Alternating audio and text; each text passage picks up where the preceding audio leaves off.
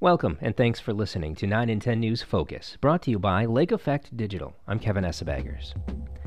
On August 2nd, Michigan voters have the chance to pick who will be the Republican challenger to Governor Gretchen Whitmer. Well, there were once about 10 candidates who announced that they were in that race. 5 made it to the primary ballot, and it appears Republican voters are not sure who they want out of that field. New polling this week from the Detroit News and WDIV, and likely the last poll before the primary, shows a slim lead for Muskegon area businesswoman and political commentator Tudor Dixon. But she is at just 19%. 3 other candidates, Kevin Rinke, Ryan Kelly, and Garrett Soldano, are all within 7% of Dixon. An astonishing 38% of voters are still undecided. That means the final 2 weeks are going to be a flurry of ads and events aimed at separating each other from one another. And what could be the biggest factor in the race still looms: an endorsement from former President Donald Trump. John Selleck is a political analyst with Harbor Strategic and an expert in the Michigan political landscape. 9 in 10's Eric Lloyd asked him about the polling and the GOP race. Kind of what can we take away from the results of this poll? Well, we have the most uncertain and most undecided Michigan GOP gubernatorial primary, I think, going all the way back to 1986, the midterm of Governor James Blanchard, where we had a kind of small army of unknowns. But even then, there were at least 2 out of the field were elected officials. And this time, we don't have that at all. So it's really a mystery as far as to who's going to win. The only thing you can somewhat take from these results, although it's a little bit apples to oranges, the only thing that you can take from the results overall, looking at polling from a whole, is that it looks like Tudor Dixon is the only one that has some kind of momentum carrying her forward. And there's probably 2 reasons for that. One, she got a lot of large scale endorsements, particularly Michigan Right to Life, which has a good grassroots network. And number 2, over $1 million of campaign advertising has been spent on her behalf on the airwaves in Detroit and Grand Rapids, not only telling her messaging story, but making clear that President Trump has indicated that he at least likes her, if not endorsed her yet. And I think I saw deeper in the polling, it showed that she's doing the best in Metro Detroit, which was kind of where Chief Craig was holding court, and now he's stepped aside. I mean, is that where we're seeing the big 15% jump from the last time we were seeing polls? Well, look, it was only a month ago, but it seems like 100 years ago that we had an entirely different looking field, and James Craig seemed to be running away with this thing. And I think at this point, he still probably would have been in the lead, although obviously it would have got a lot closer. The absence of James Craig from the race certainly left a vacuum in Southeast Michigan, because that's where his dominant polling numbers came from. But somebody had to go get those voters and start bringing them on board. And Tudor Dixon's spending, along with her message, is what's done that. The interesting thing is that Kevin Rinke has spent 3 times as much as the committees who are supporting Tudor Dixon, and he still has never been in first place in any one of these polls. So it does tell us still that voters, to the extent they are making a decision, are differentiating about messaging and about the personality of the candidates. Kevin Rinke's campaign from the start was meant to be a general election mode campaign where we weren't talking about Donald Trump. We were talking about his issues, but not Trump himself. But we've seen Rinke realize he's probably hit a ceiling right now. He's invested a lot of money. So he's made 2 changes in his campaign advertising. One, he started an ad praising himself where he shows that he supports Donald Trump. It's the first time he's done that in a paid television advertisement. And number 2, starting yesterday, he put the campaign's first negative ad on the air, attacking Tudor Dixon, trying to question her credentials with Trump, because he sees right now probably the same thing that we talked about earlier. She's probably the one person that's in his way, especially if Trump is thinking about getting on board with Dixon before the primary election. And we started to see it in the last debate with Wood in Grand Rapids, where they finally started to kind of turn the heat on each other. And it seemed like a lot of them were pointing at Tudor Dixon. Was that kind of them seeing that she's getting that momentum that you're talking about, and it's time that it's a sprint to the finish and it's time to take the gloves off? I think the smart campaigns do realize that she's actually risen up in the polls. Whether they can stop that rise is the question, and they started to do that. I think they also realize that President Trump, for whatever reason, has decided to sit this out for a long time. Other states do have their primaries earlier than we do. Pennsylvania already had theirs. Ohio already had theirs, for example, Georgia. And President Trump tended to come in more close to the end of these elections when he gave his endorsement.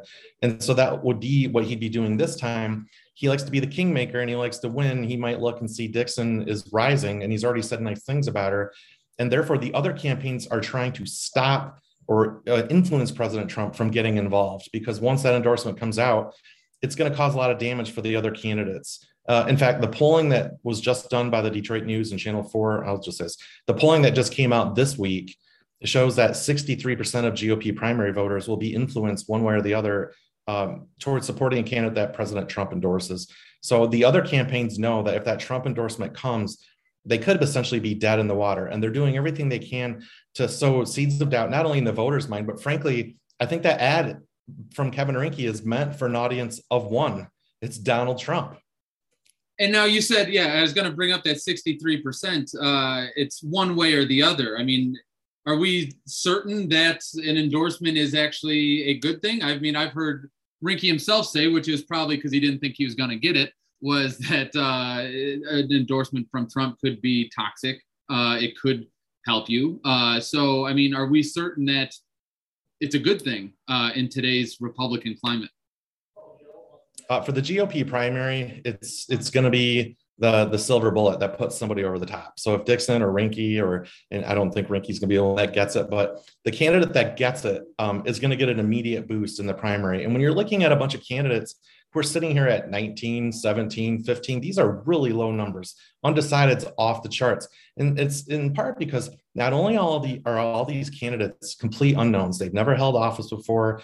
People haven't been familiar with them before this year. And if you're not in the social media bubble of GOP politics, you won't know who they are, right? And then they don't have money. So that's the second part. They're not placing themselves on the airwaves until just this last few weeks outside of Kevin Rinke to really raise themselves up on a platform where other voters who aren't tuned in all the time can actually see them.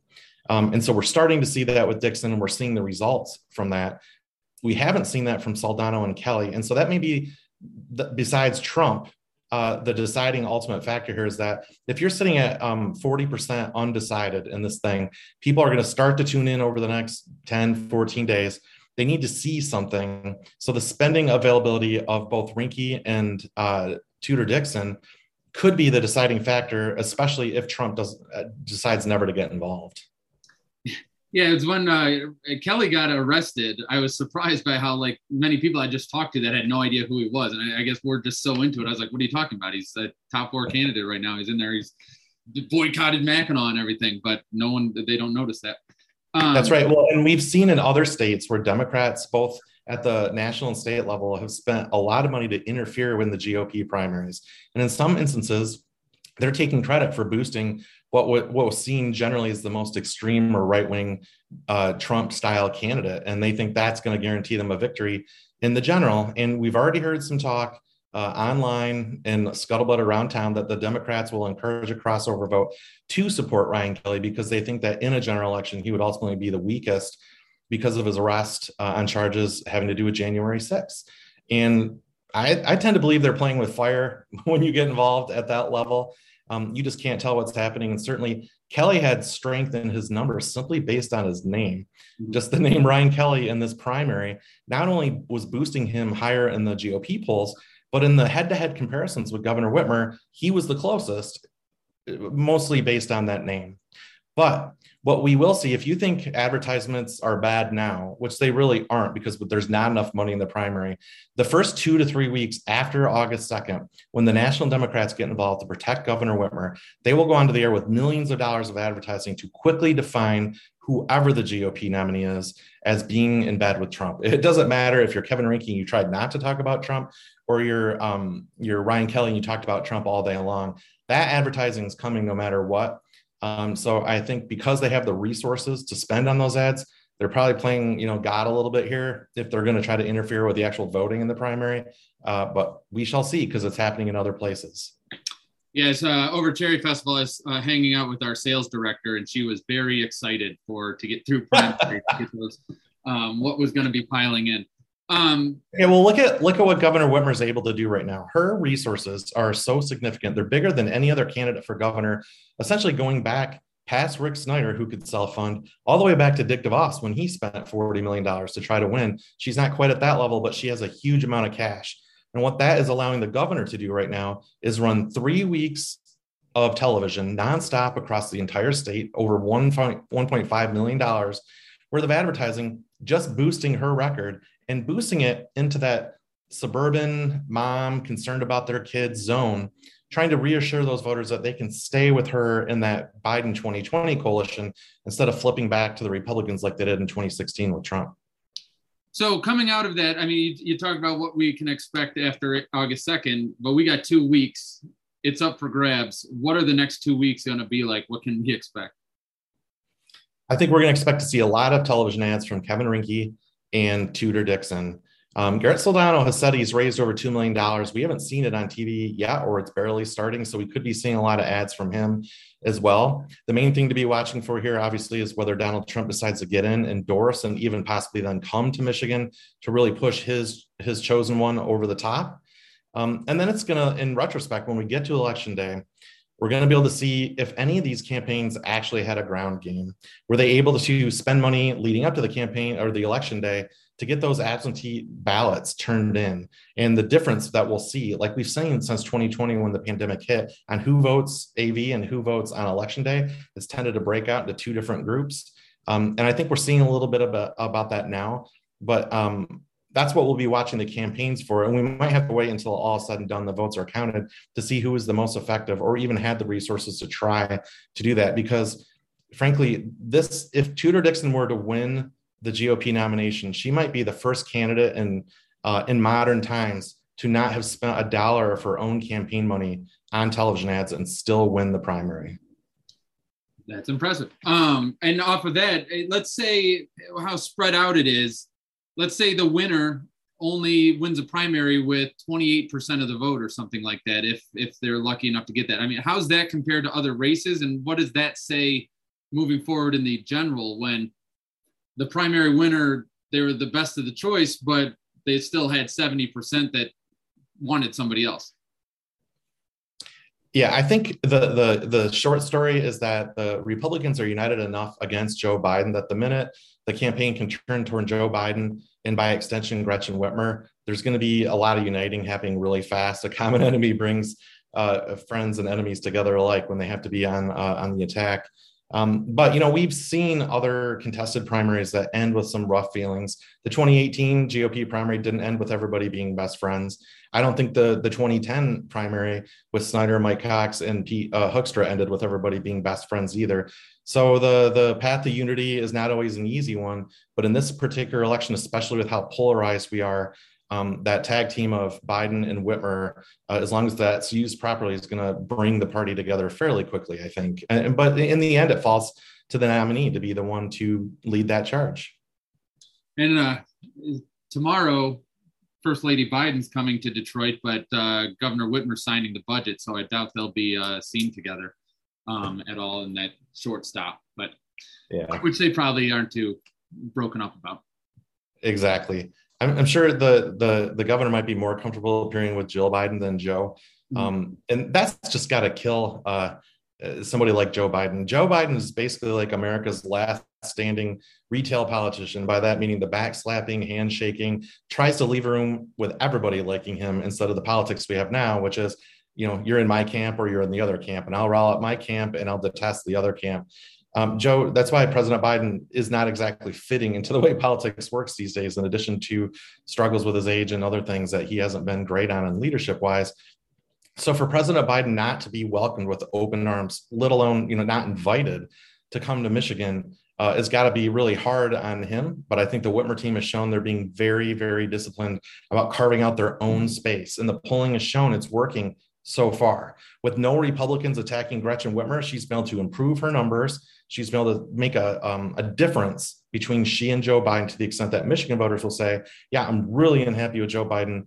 I'm just kind of 50-50 on Gretchen Whitmer. And then once we move into the general, it'll be up to that GOP campaign to really start turning the argument into something about a choice between those two candidates. Right now, Gretchen Whitmer is able to go on TV for 3 weeks straight, doing nothing but defending herself. And the GOP is struggling so badly to get their head above water that they don't have time to be attacking Gretchen Whitmer. So she's going to kind of get a free ride here, at least until early August. Well, do you happen to know what would be the lowest winning percentage for a primary winner? I mean, would 25-30% be the lowest? Probably. I think that's safe to say. Okay. I didn't know if I'm sure there's been many below 50%, but this just seems so spread out. Yeah, it's super spread out. And what we'll find, unfortunately, is when people are undecided super late into the campaign, a lot of them may just choose not to vote. It's not a presidential year. It's not a general election.